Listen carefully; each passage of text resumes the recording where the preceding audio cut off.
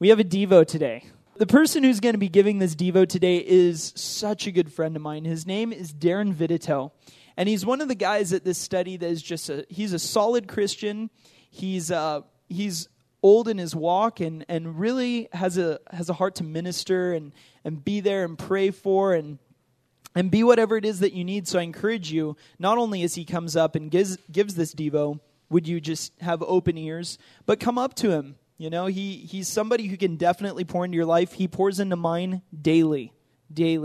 Not only is he a good friend of mine, but he's the guy at this study. His job here at this study, among many other things, is he's my heresy check. It's never in my teaching experience has it ever had to be used, but if I should ever say something heretical, Darren's job is to stand up, interrupt me, and I'll have to duck when he throws a rock, but and to just call it out. He's somebody who's really special in my life. I'm building him up all this to say, have open ears to hear what God would say through him. Amen? So join with me and welcome up Darren. All right, guys, most of the time I'm back there behind a soundboard, so this is my first time actually speaking on a mic in a couple of years. Last time was actually here for Proposition 8 when we were doing a fast and prayer time. So you get notes as I'm reading them, so thanks, guys. It's going to be in Proverbs 13:20 is where we're pulling this from. Whoever walks with the wise becomes wise, but the companion of fools will suffer harm. In truth, we become like those we keep company with, especially those we allow closest to us. Consider the people that you hang out and spend most of your time with. What are they like? What's the strength of their characters? What are their weaknesses? What stirs their hearts? As we spend many hours with our friends and family, we start picking up on their mannerisms, on their speech patterns, even on their ideals. We'll start thinking the way they do. This can affect our temperaments, which Solomon warns of things such as the temper itself. In Proverbs 22, make no friendship with a man given to anger, nor with a wrathful man, lest you learn his ways and entangle yourself in a snare. We want to be wise with who we walk with in this life. The times we find ourselves in are truly a time of testing, from the economic situation to the wars that are going on around the world for us, to an ideological shift in the American public. Family, each of us has a calling from Father to be about His business, to be seeking His kingdom and His righteousness. It's a wise decision to surround yourselves with those who want to seek the Lord, those you can count on, those whom you can lock shields with in faith, in moments of testing, and in moments of doubt. Times came for Daniel and his friends when they were sent to Babylon. King Nebuchadnezzar had had a dream. And in this dream, he wanted it interpreted, but he wasn't going to tell anybody about it. Instead, he put all the wise men and his counselors on the chopping block, insisting that they tell him the dream. When Daniel went to his three friends, they locked shields together, got on their face before Father, and Father gave the answer to Daniel. Again, Daniel's friends were tested, Hananiah, Mishael, and Azariah. They were going to be thrown into a fiery furnace. In fact, they were thrown into the fiery furnace. They locked shields together. They stood ready to give their lives for the Lord instead of bowing down to an idol. Throughout our lives, we have many companions, both friends and families of all ages. They help us in our perspective in life. Those older, they'll hedge us in with wisdom. Those younger, they keep our perspective stoked with fresh fire. I encourage you, to each one of you, take a look at your friends, your family that are close to you.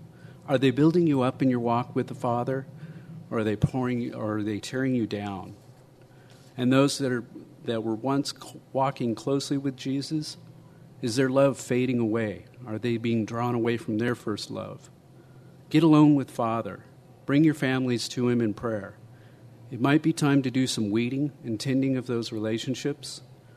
Listen to the Spirit as you pray for wisdom and guidance. Be ready. But remember, Jesus loves each of those close to us more than we do. It may be time to cut off those relationships for a season, and it might be time to kindle them once again.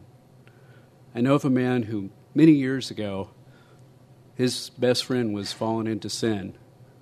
And so he cut off that relationship for a time. But he had his family seek the Lord on his behalf. And then Father put it on his heart one day, about 18 years ago, to go and have a conversation with him. And during that conversation, he spoke to him and said, Father wants to use you in a mighty way. Thankful, because I was the one that received that message. I was the one that was cut off. And so it's a good thing once in a while to seek the Lord on what he would have you to do. So family, friends, be willing to sacrifice. Be willing to seek Father in obedience and do as he directs you. It may hurt for a short time, but remember, he sees all. So let's pray. Father, we just come to you tonight with our friends, our families. Father, I pray for this crowd here that you would just touch upon everybody. Lord, there are people that are close to them right now that need to hear from you, and there are people that they need to back off from, Lord, so then you can get into their lives.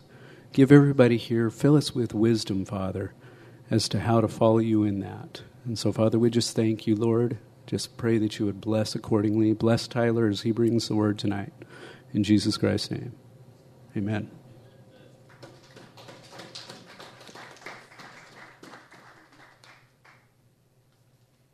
Amen. Got to tip it back up.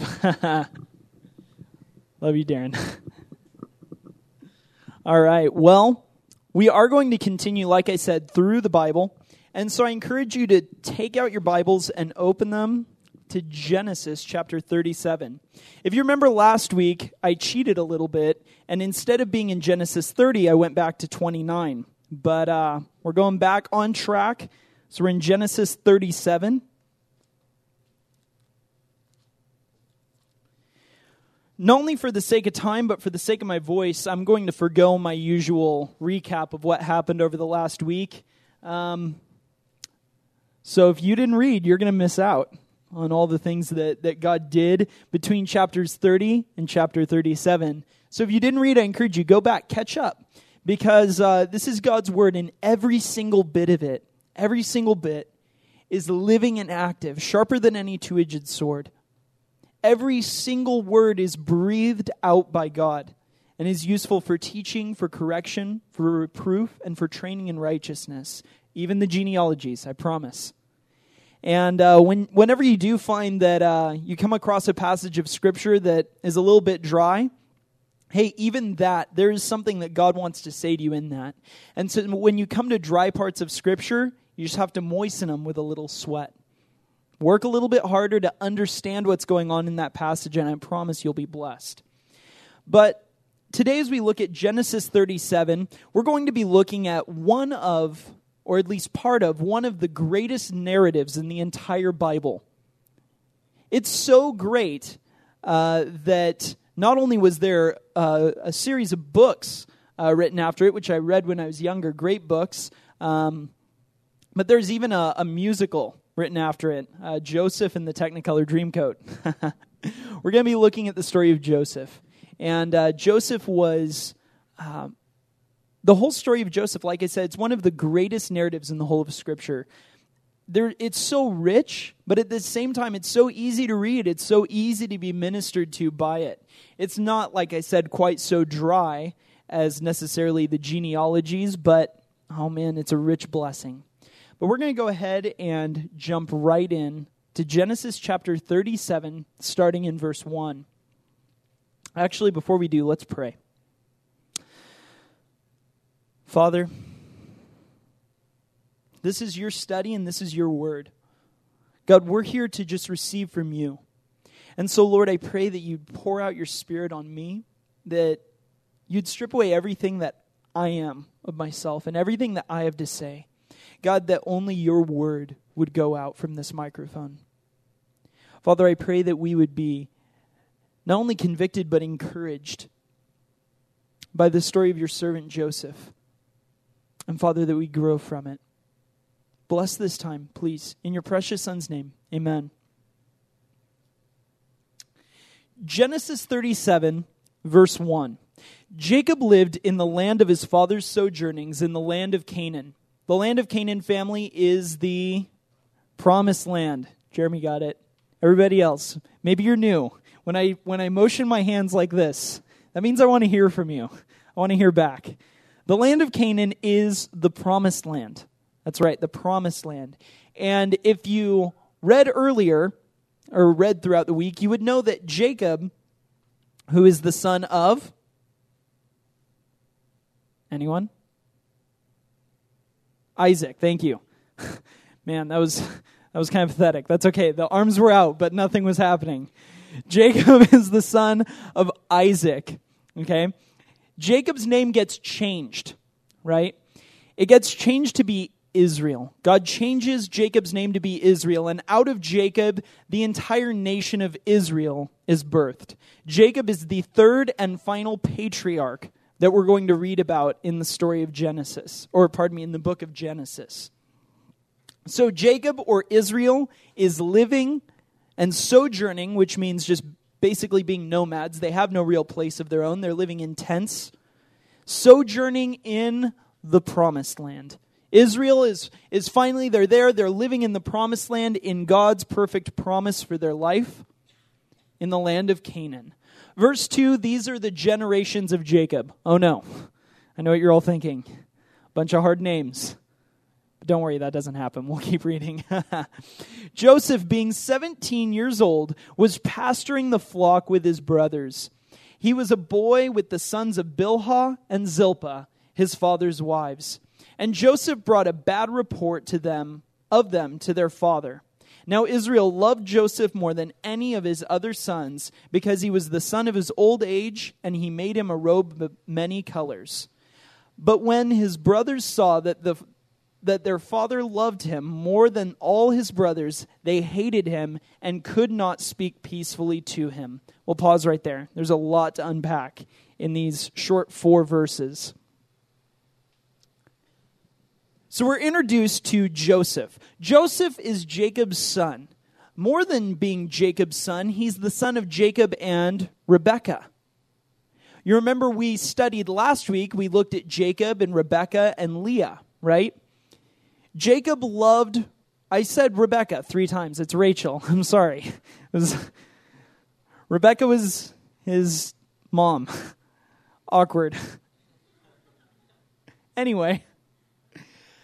Jacob, I'm going to do that a lot. I just want to throw it out there. There's so much alliteration with these people that I mix up their names all the time. I'm going to say Jacob when I mean Joseph, and Joseph when I mean Jacob, and Rachel and Rebekah.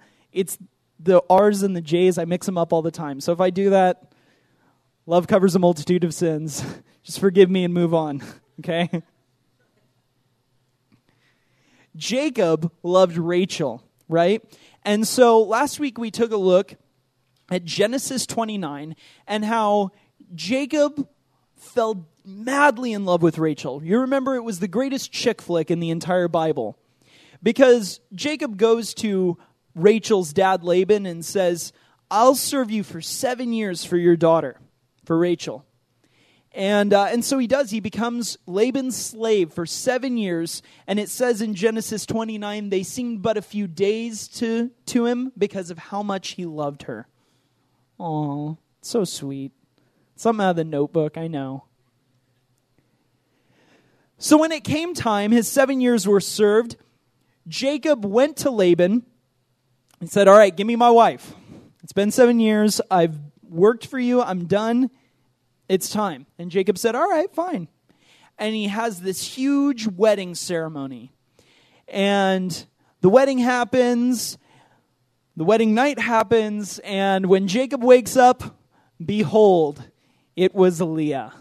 It was Leah, Rachel's slightly less attractive sister, but more importantly than that, it wasn't so much that she was less attractive, it's just that Jacob wasn't in love with her. Jacob was not in love with her. He got fooled by Laban into marrying his love's sister.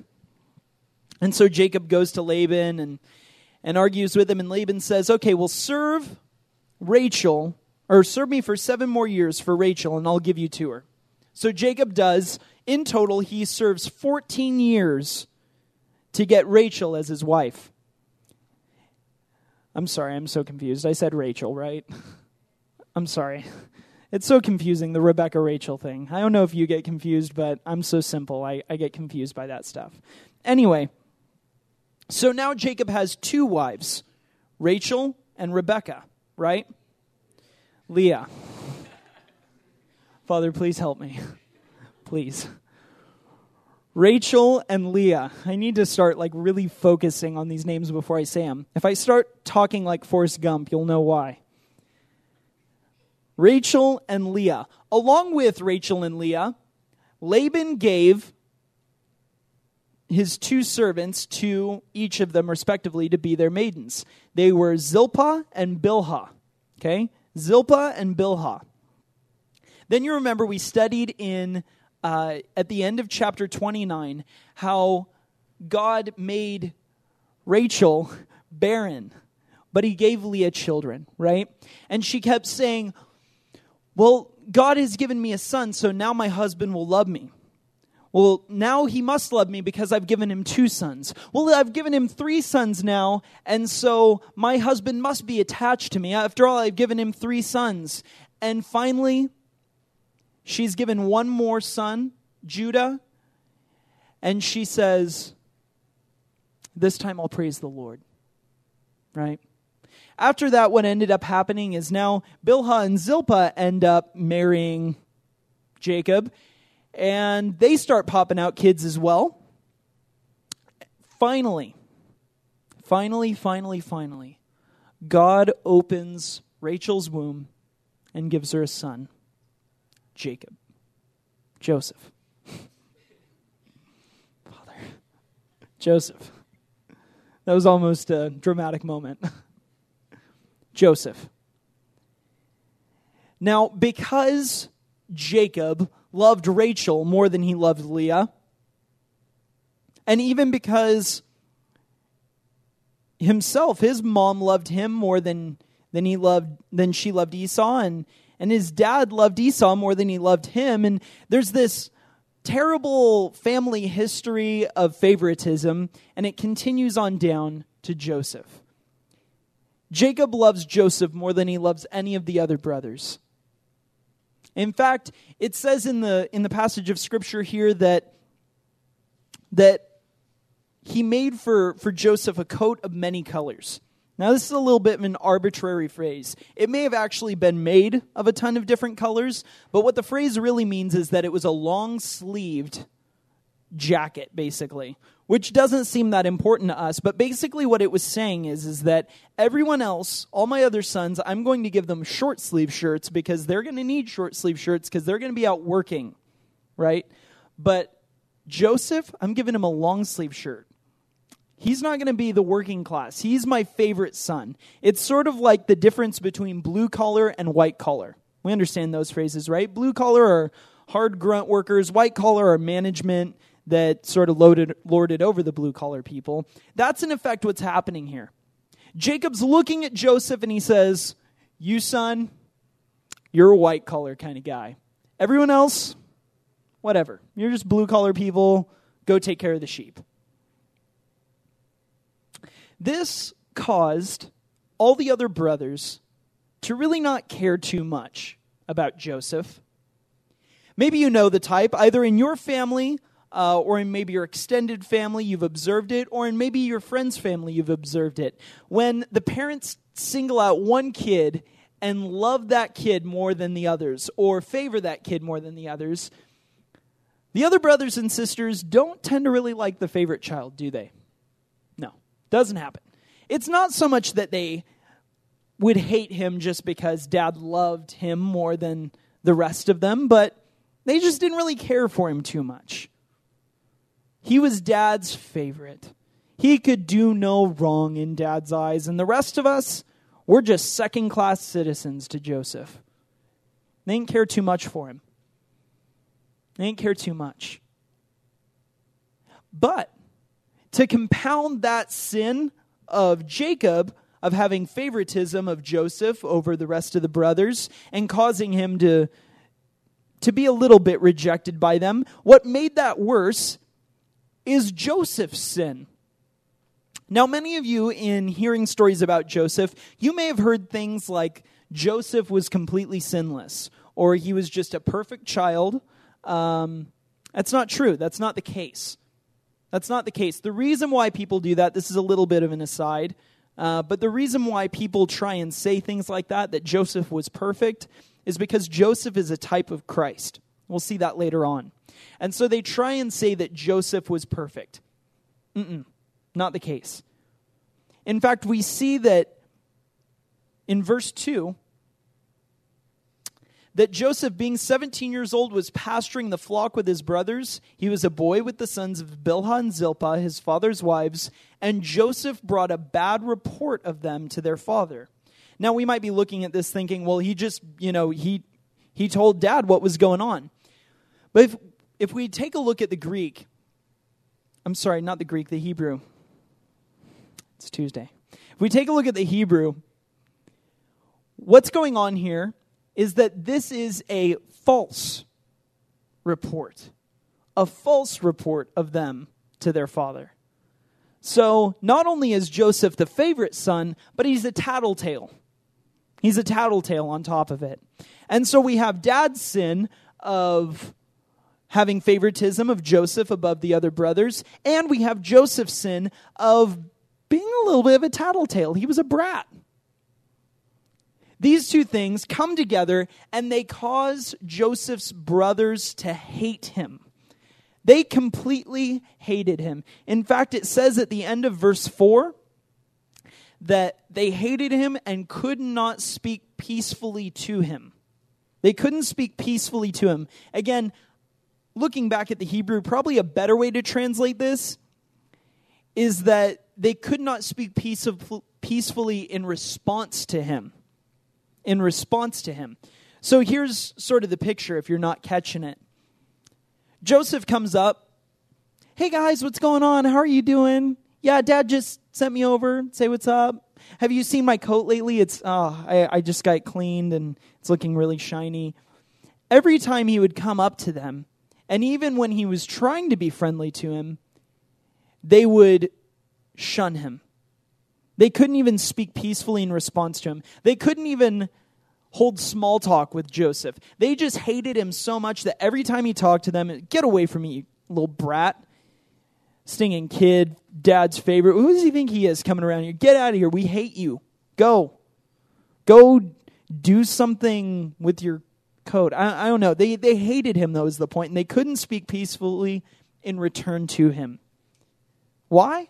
Again, dad's sin, his sin, compounded. It made them hate Joseph.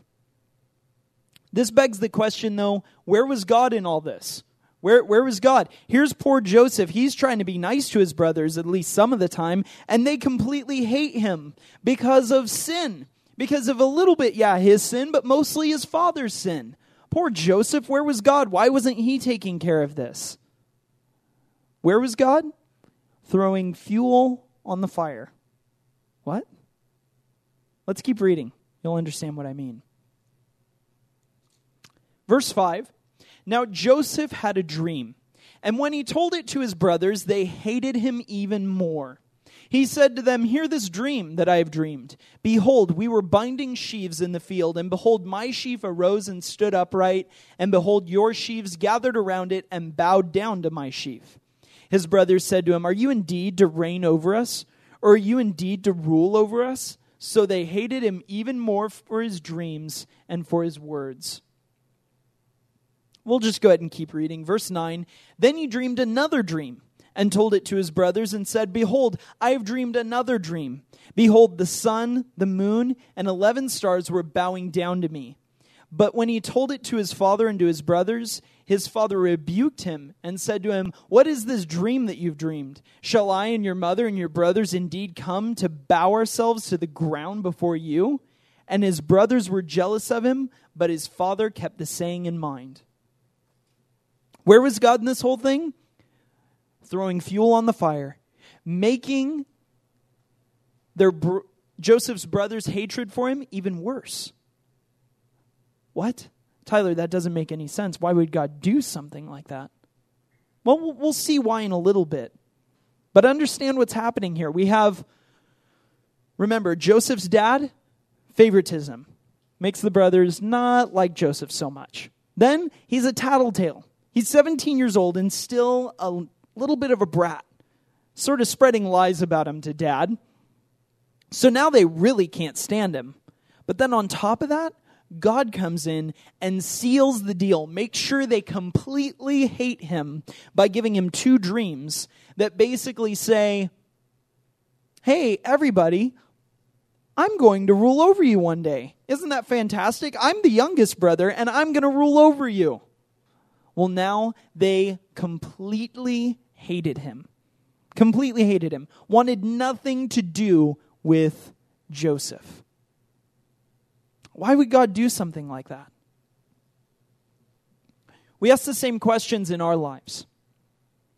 Why would God do this, or why would God allow that? How could God allow all this evil to happen in the world? How could he allow a murderer to kill 32 women?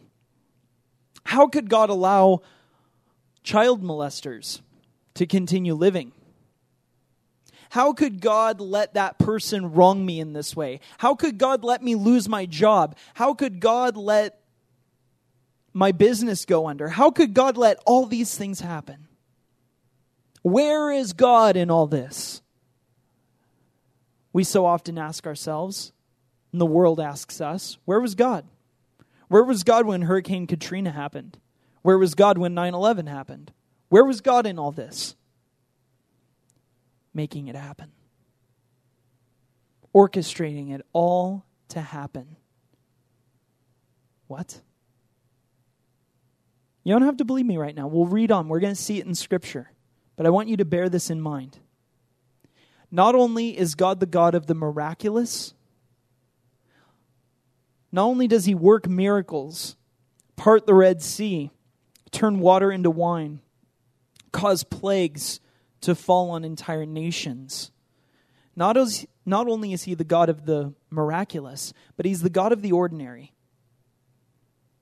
God takes things and causes them to happen, shapes things, shapes people, works things out, orchestrates these things to happen, all for a purpose.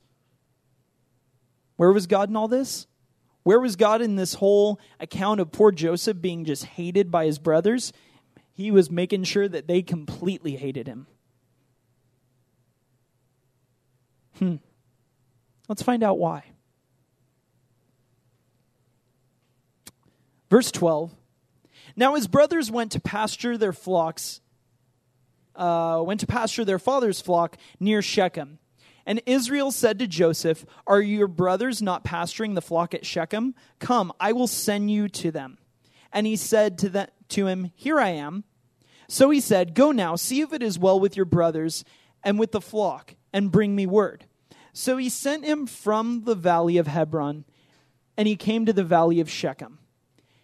And a man found him wandering in the fields, and the man asked him, "What are you seeking?"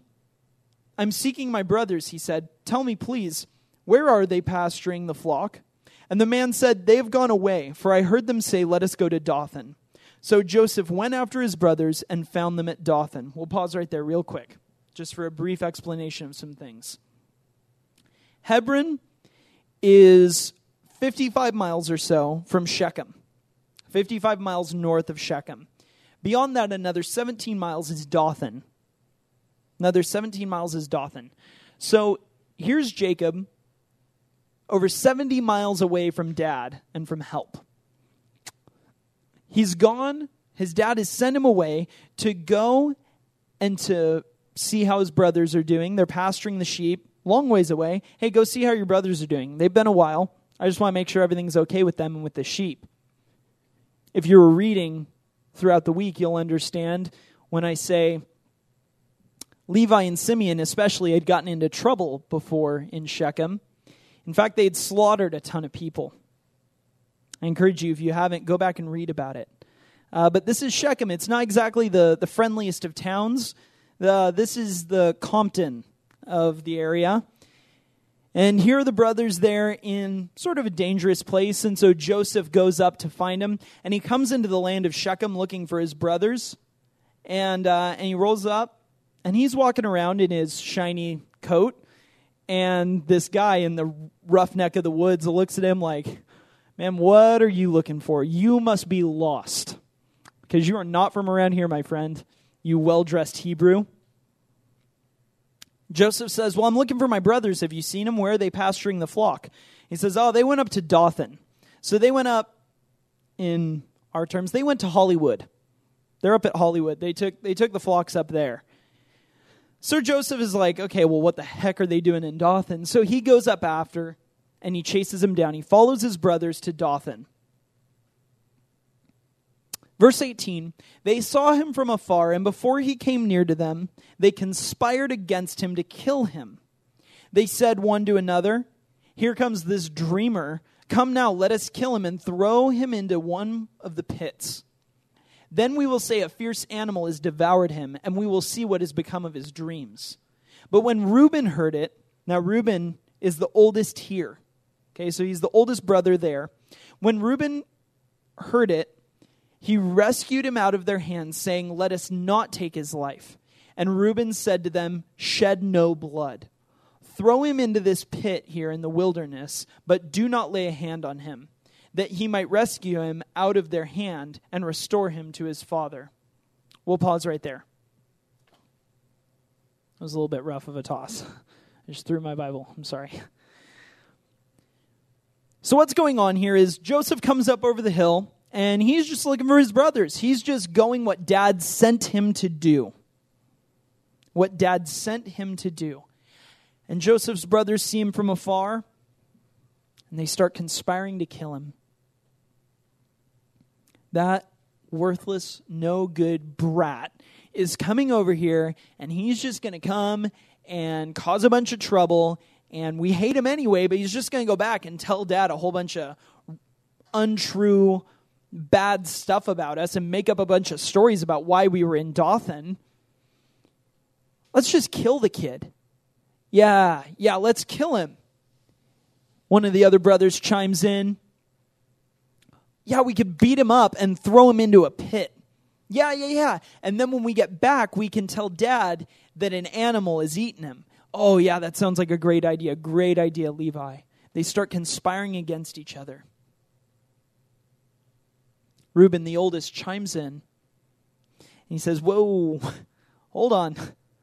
He comes into the picture after everybody's been talking about how they're going to kill Joseph.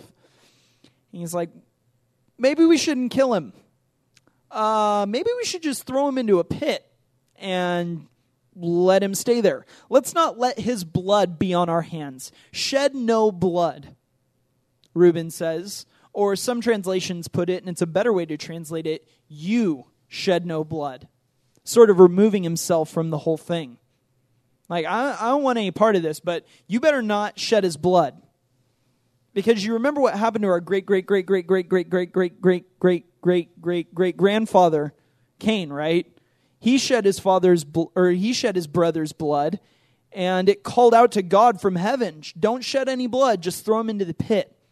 All this in Reuben's mind was a way that he could go and save his brother Joseph and bring him back to his dad.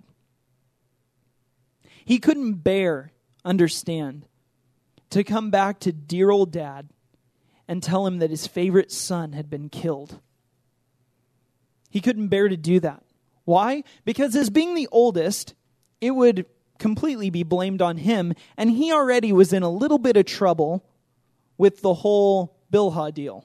Again, if you read before, you'll know what I'm talking about. If not, got to find out what happened. Go back and read. Reuben got into some trouble with Bilhah, and so as a result, he wasn't exactly on Dad's good side. So not only could he not bear for his own reasons to tell Dad that Joseph was dead, but as we're going to see later, he genuinely loved Joseph. He genuinely cared about him. Yeah, sure, he was bummed because, Joseph constantly said bad things about him and his brothers. But Reuben was the oldest, understand. Reuben was the oldest, and he really didn't see it as a problem, I don't think. He's the oldest one there. Joseph's the youngest, and it's like, well, he's going to grow out of it. He's just a kid sort of thing. Reuben, understand, is quite a bit older than Joseph and is definitely wiser than the rest of his brothers. So he devises this plan okay, I'll just have him throw him in a pit, and then I'll come save him later and take him back to Dad. They'll be bummed, but whatever. It's better than killing him. So the brothers go along with it. Yeah, you're probably right. We don't want God ticked at us because that did happen to Cain, the whole Cain and Abel thing. So we'll just throw him in a pit, and that way we won't technically be shedding his blood. We'll just throw him into a deep well that he can't climb out of, and he'll starve to death. And that's not on our hands anymore. We didn't kill him. So that was the plan. Let's continue reading to see what happened. Verse 23, so when Joseph came to his brothers, they stripped him of his robe, the robe of many colors that he wore, and they took him and threw him into a pit. The pit was empty, there was no water in it. Then they sat down to eat. I just want to pause right there. I know we didn't get far. How ruthless, how cold these brothers are about it. Their brother's coming. He has no idea that anything's wrong. Yeah, Joseph was definitely sinful, and in his youth, he was a little bit arrogant and liked to think himself better than he was. But by and large, that was simply because his parents did. His parents thought he was the greatest thing since sliced bread, and sliced bread hadn't even been invented yet. And so here comes Joseph, not a care in the world, just going to do Dad's will. He comes over the hill, he comes near him, and instantly they grab him. And they rip his coat off and likely the rest of his clothes and throw him naked into a well that has no water in it. And so there's poor Joseph lying, bruised and bloodied, naked and likely with a broken bone at least, in the bottom of this well, completely helpless. And what do his brothers do? His own flesh and blood. What do? They have lunch. They have lunch. This was likely the food, the delicacies that Joseph was bringing from their father to them. And look at all this food he's got. Imagine the amount of hate that must have taken for them to do something like that to their own brother. Very sad. But we'll keep reading. The story's not over yet. And looking up, they saw a caravan of Ishmaelites coming from Gilead with their camels bearing gum, balm, and myrrh on their way to carry it down to Egypt. Then Judah said to his brothers, what profit is it if we kill our brother and conceal his blood? Come, let us sell him to the Ishmaelites, and let not our hand be upon him, for he is our brother, our own flesh. And his brothers listened to him. Judah. Okay, we'll pause right there. Judah, this is important. Judah is the tribe of Israel that was the royal line. And it was out of the tribe of Judah that every king of Israel came. This is the first time, and from here on out, Judah really takes a leadership role among the brothers and ultimately among the tribes of Israel. It's Judah that the kings come out of. And more importantly, it's Judah that Messiah comes out of. The Savior, Jesus. Jesus was born of the tribe of Judah. Judah says, hey guys, what profit is it for us to kill our own brother? Let's sell him to those Ishmaelite traders. And that way his blood won't be on our hands at all. We don't know what his motives were in doing this, whether it was to get a few extra shekels in his pocket, or truly out of care and concern for his brother. But in either case, his brothers listened to him. And he was sold into slavery, dragged naked out of the pit, thrown into this caravan of Ishmaelites, likely to be strapped with loads to bear. I mean, after all, he is a slave now. He just carries some of the weight. and they sell their brother into slavery. Imagine taking your brother, or if you don't have a brother, taking your best friend, the closest person you have to a brother, and selling that person into slavery. What must that have taken?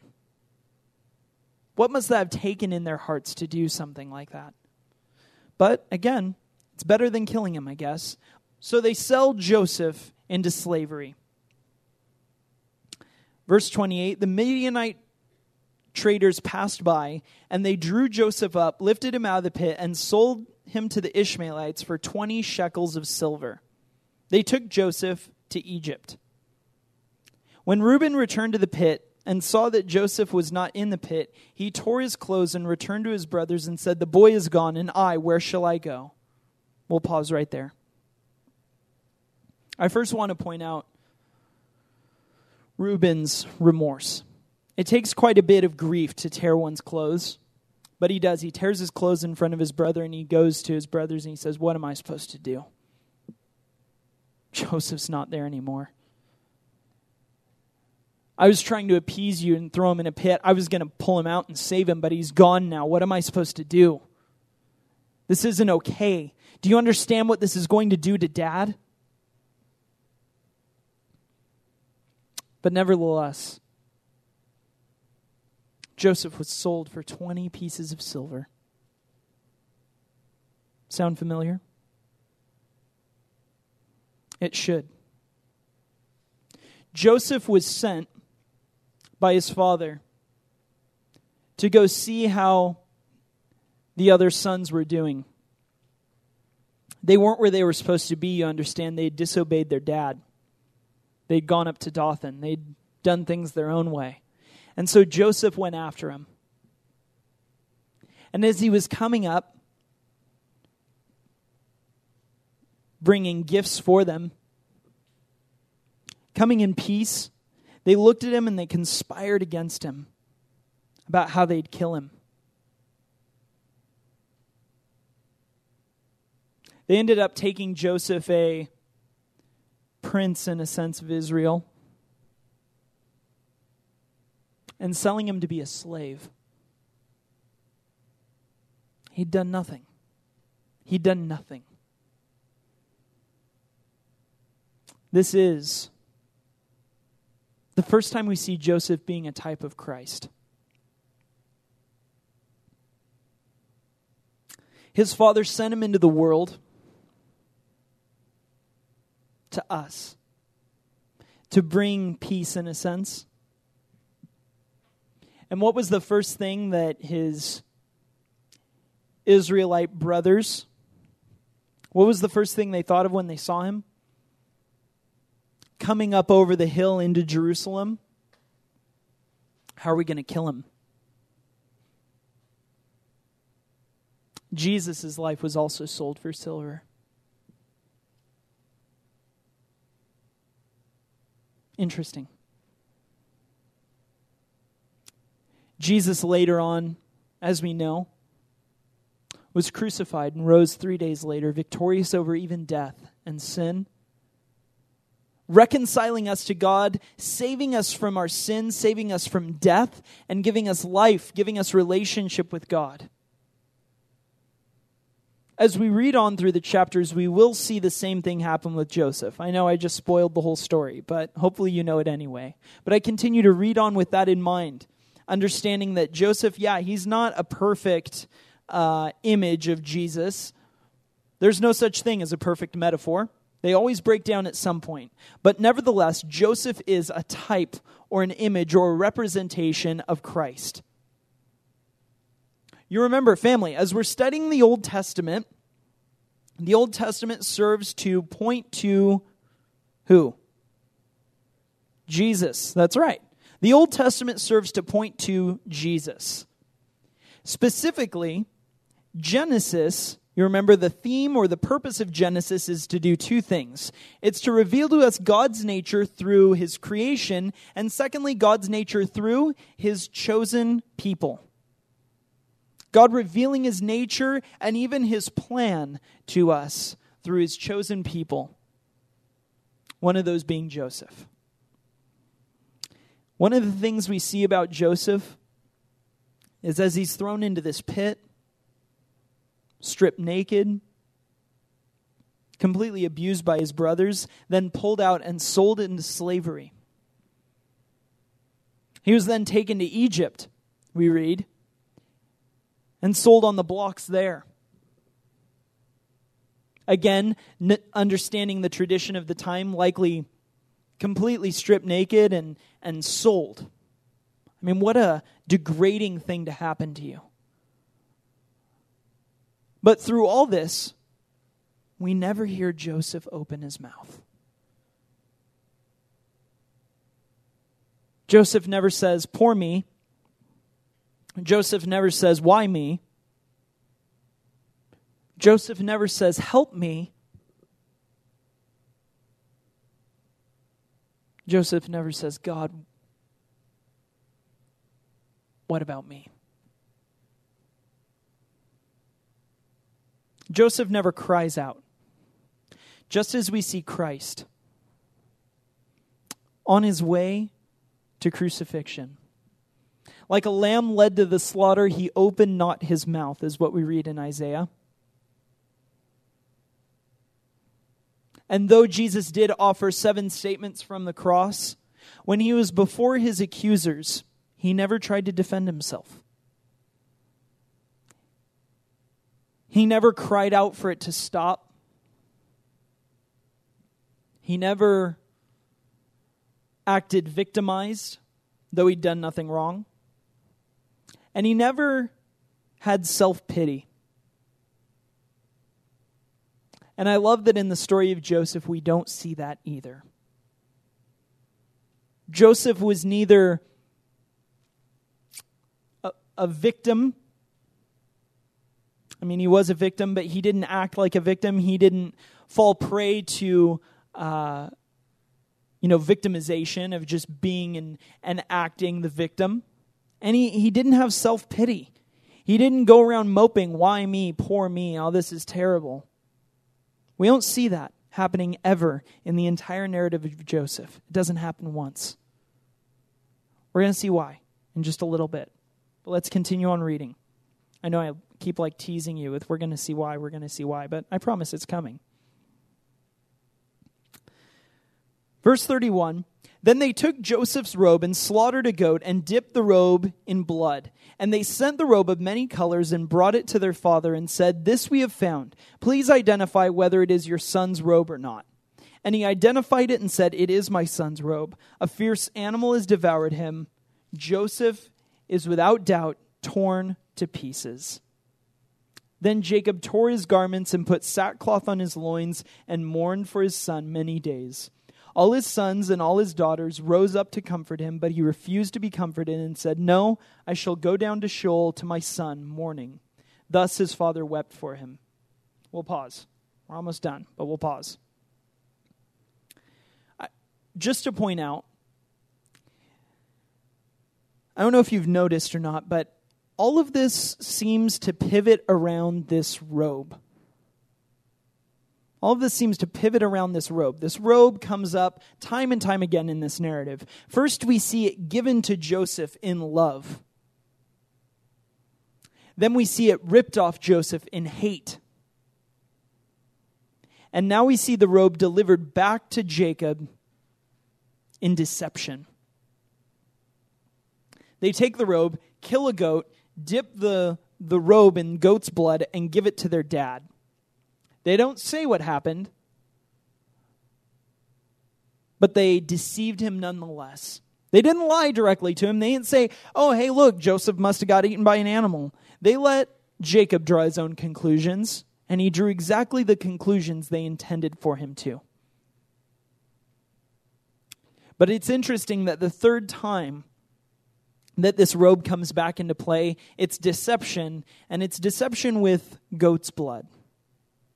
The reason why I point out this is interesting is because Jacob deceived his own father in the same way. He put on goat's skin And he went in and he deceived his father to steal his brother Esau's blessing. Jacob's sin has come full circle now. As we talked about last week, that sin often does. It has nothing to do with karma, family. But it has everything to do with God desiring for us to understand our sin. And so as Jacob deceived his father with goat's skin, goat's fur, now Jacob himself is deceived by his sons by goat's blood. And he says, oh, my favorite son is dead. I'm never going to get over this. Understand, in this time, it was typical for a father to mourn for a dead child for 1 week. 1 week. And then they would compose themselves, they would move on with their lives, because it's not healthy for a person to mourn their whole life. It's not healthy. It's not natural. It's not normal. It's not biblical. We talked about this when Sarah died, right? They would mourn for 1 week for a dead child. It was extraordinary, as we're going to read, that when Moses died, the children of Israel wept for him for a whole month. That was extraordinary. That was a little bit, even possibly ridiculous. But Jacob says, I'm never going to get over this. I'm going to die mourning for my son. And every day until my death, all I'm going to do is mourn for my dead son. All the brothers and even Joseph's sisters came to try and comfort their dad, and he wouldn't have any of it. No, I'm going to mourn for him for the rest of my life until my dying breath.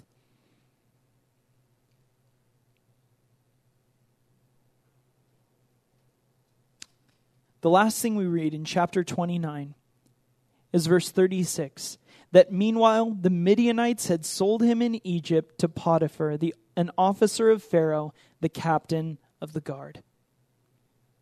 If you know the story, the narrative of Joseph, you know what happens next. Joseph not only serves in Potiphar's house, an officer of the guard, but Joseph later is put in a key place to interpret Pharaoh's dreams, which Darren spoke about earlier. Well, he spoke about Daniel, but you know what I'm talking about. To interpret Pharaoh's dreams, he's put in a very key position to interpret Pharaoh's dreams. And as a result, he's made second in command over all of Egypt. Over all of Egypt, because he is able to reveal to Pharaoh by God's providence that Egypt is going to have a famine and we need to start preparing now. So Pharaoh says, well, since you're so wise, you take care of it. In fact, I'm going to make you regent over all Egypt, second only to me. Do whatever you want. Here's palaces, here's servants, here's wealth, here's riches. And Joseph does. He does prepare for the famine. There were 7 years of plenty and then 7 years of famine. And so for the 7 years of plenty, Joseph stores up in Egypt grain to last them through the 7 years of famine. Well, who's hit by the famine?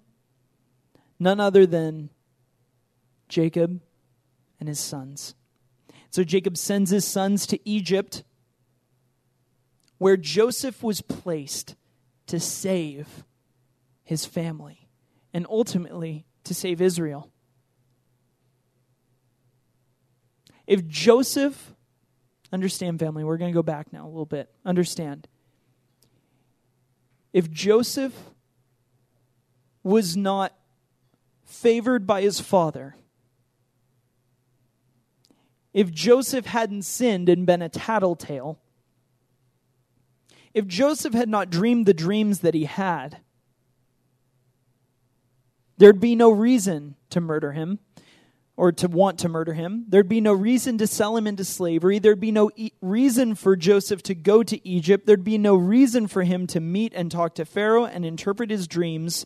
And not only would Egypt have died in famine, but there's a decent chance that they would have gotten through because they were a large people, and so they had plenty of crops. But most assuredly, Israel would have died. This family, Jacob and his sons and his daughters, would have died. They would have perished in the famine. A while back I said that where was God in this whole thing when all these terrible things were happening around Joseph and his life? Where was God? He was throwing fuel on the fire. He was making it worse. He was making sure his brothers hated him. Why? Well, we never would have known it, but had he not done that, had he not made sure that his brothers hated him, Joseph would have never been able to save them later. God did what he knew was best to take Joseph out of his place, put him in Egypt. He knew all that had to happen for it to work out the way it did, and he put Joseph in place to save Israel. God knows what he's doing, family. And he's not just the God of the miraculous, but the God of the ordinary. I know that there's things that are going on in our lives that suck. Life is tough. And there will be tragedy in your life.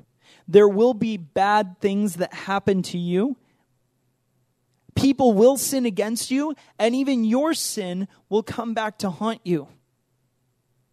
Aside from all of these outward circumstances, there will also be trials and tribulations allowed by God, as it talks about in James 1. There will even be inexplicable tragedy that befalls you. But understand, family, God is orchestrating it all for a purpose, for a perfect purpose, and for a promise. What's that promise? It's that he has a plan and a purpose for your life. To prosper you and not to harm you, to give you a future and a hope. That he works all things together for the good for those who love him and are called according to his purpose. That's the promise.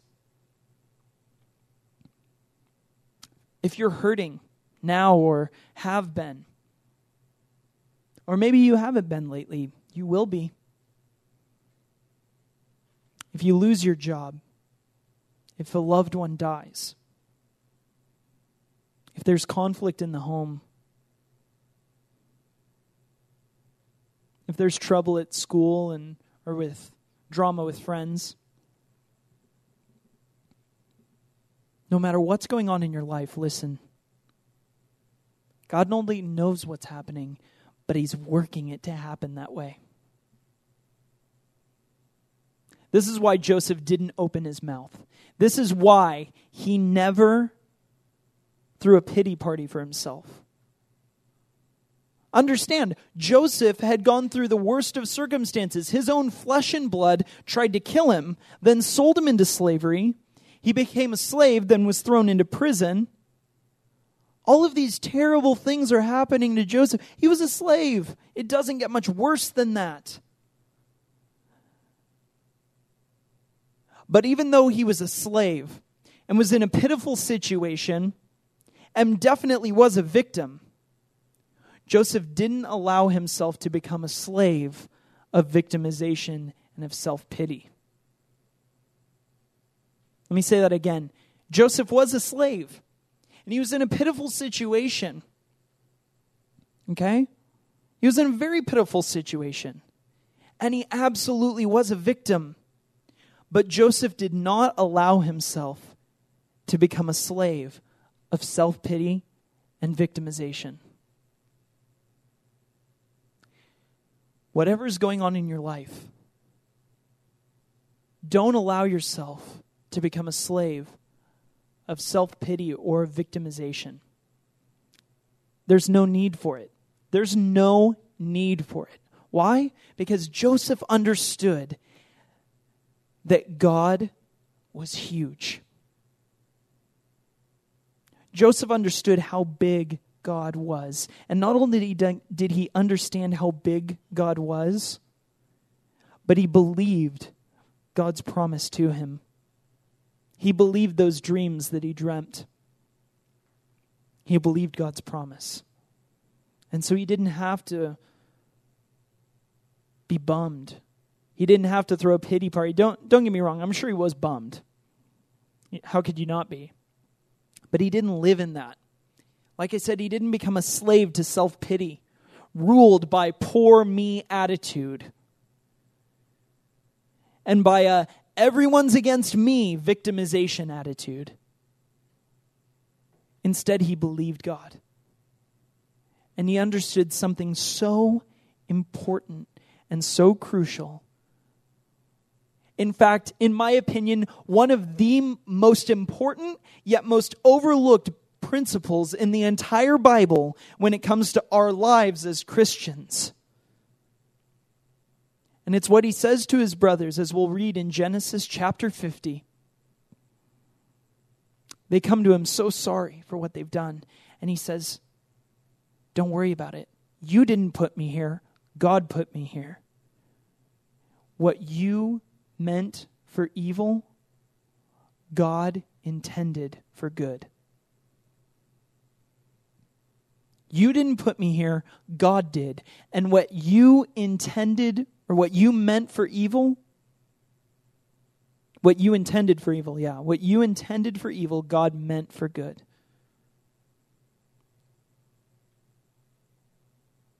Not only your sin, Joseph's sin, not only the people around you sin, Jacob's sin, and his brother's sin for hatred.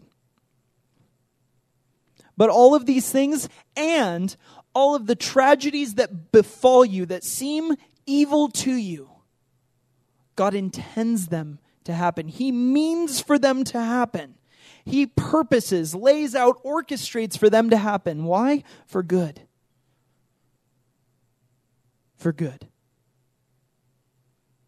It's like a well put together movie. We're almost done, but listen up. This is something I don't want us to miss. Stay sharp.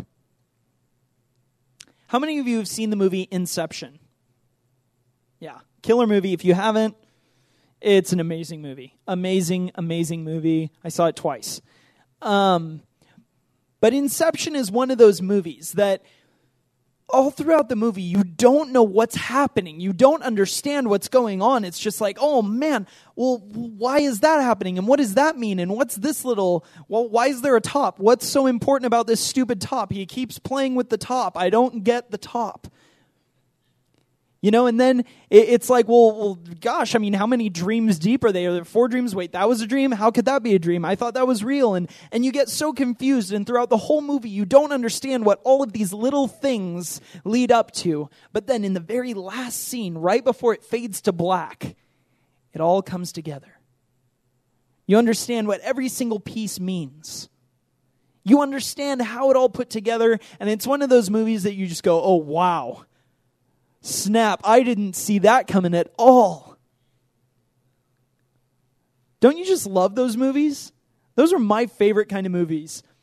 I'm one of those people, it's my dad's fault. It's cursed genes. I don't get fooled by movies. Hardly ever. It's like I'm watching a movie in the first 10 minutes, I have the whole thing figured out. And it's annoying because I want to enjoy it and I have it figured out. And it annoys other people. Don't go see a movie with me because I'll tell you what happens in the first 10 minutes. You'll be like, have you seen this before? And I haven't. It's just a curse that I have. So I love those movies that are so well put together and so well written that you don't get it until the very end.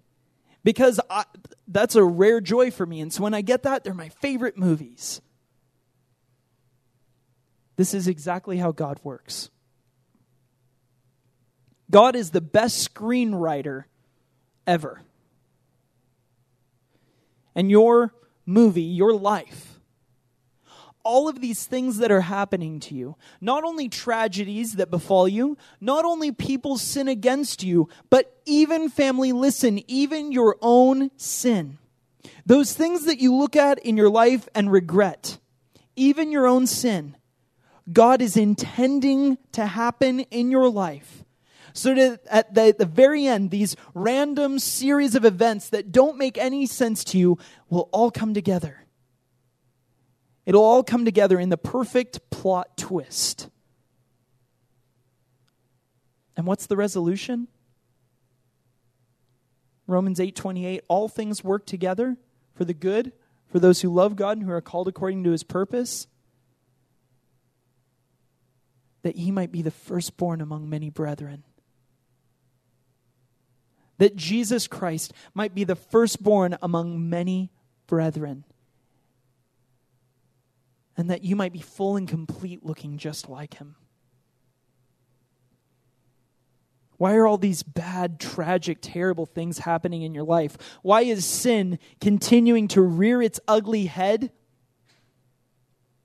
God is intending these things to happen, ultimately to bring your life together in the perfect plot twist that you'd look like Jesus. Family, take heart. Life may be hard, but it's not random.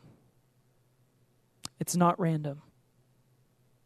And if Joseph could understand this and have peace through the worst imaginable circumstances, so can we.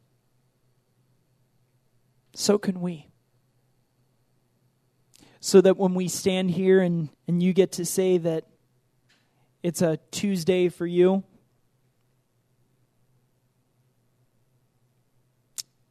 God meant that to happen for good.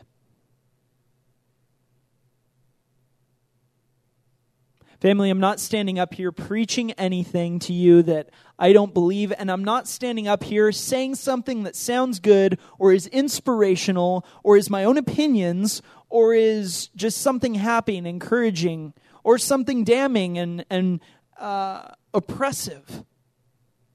This is God's word. This is God's word. If you remember nothing else, remember this. And never let this leave your mind. What you intended for evil, God meant for good. Let's pray.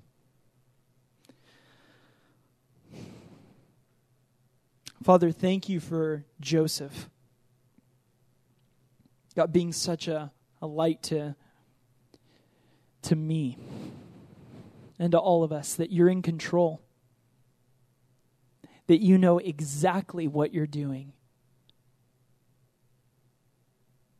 and that you're planning and purposing it all to happen, to fulfill your promise to us,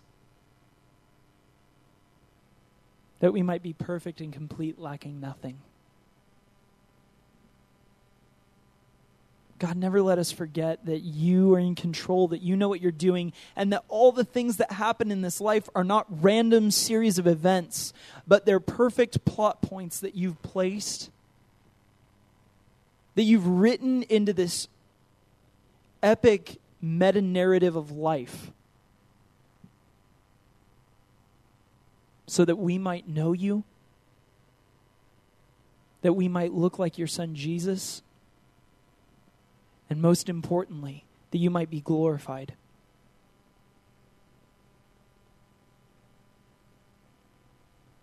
Father, as we go our way now, let us remember that. Let us remember how big you truly are, how in control you are, that you are the king and you still sit on the throne, and that you love us, that you care for us, and you know exactly what's happening in our lives. And we can trust you. You're so good, King. You do all things well. And so from my life and from all of our lives, you get it all. Everything is yours. Everything that we are, Father, and even everything that we're not. You get all the glory, all the power, all the honor, and all the praise forever and ever. Amen. The Lord richly bless you and keep you. May God cause his face to shine upon you and be gracious to you. The Lord lift up his countenance to you and give you peace.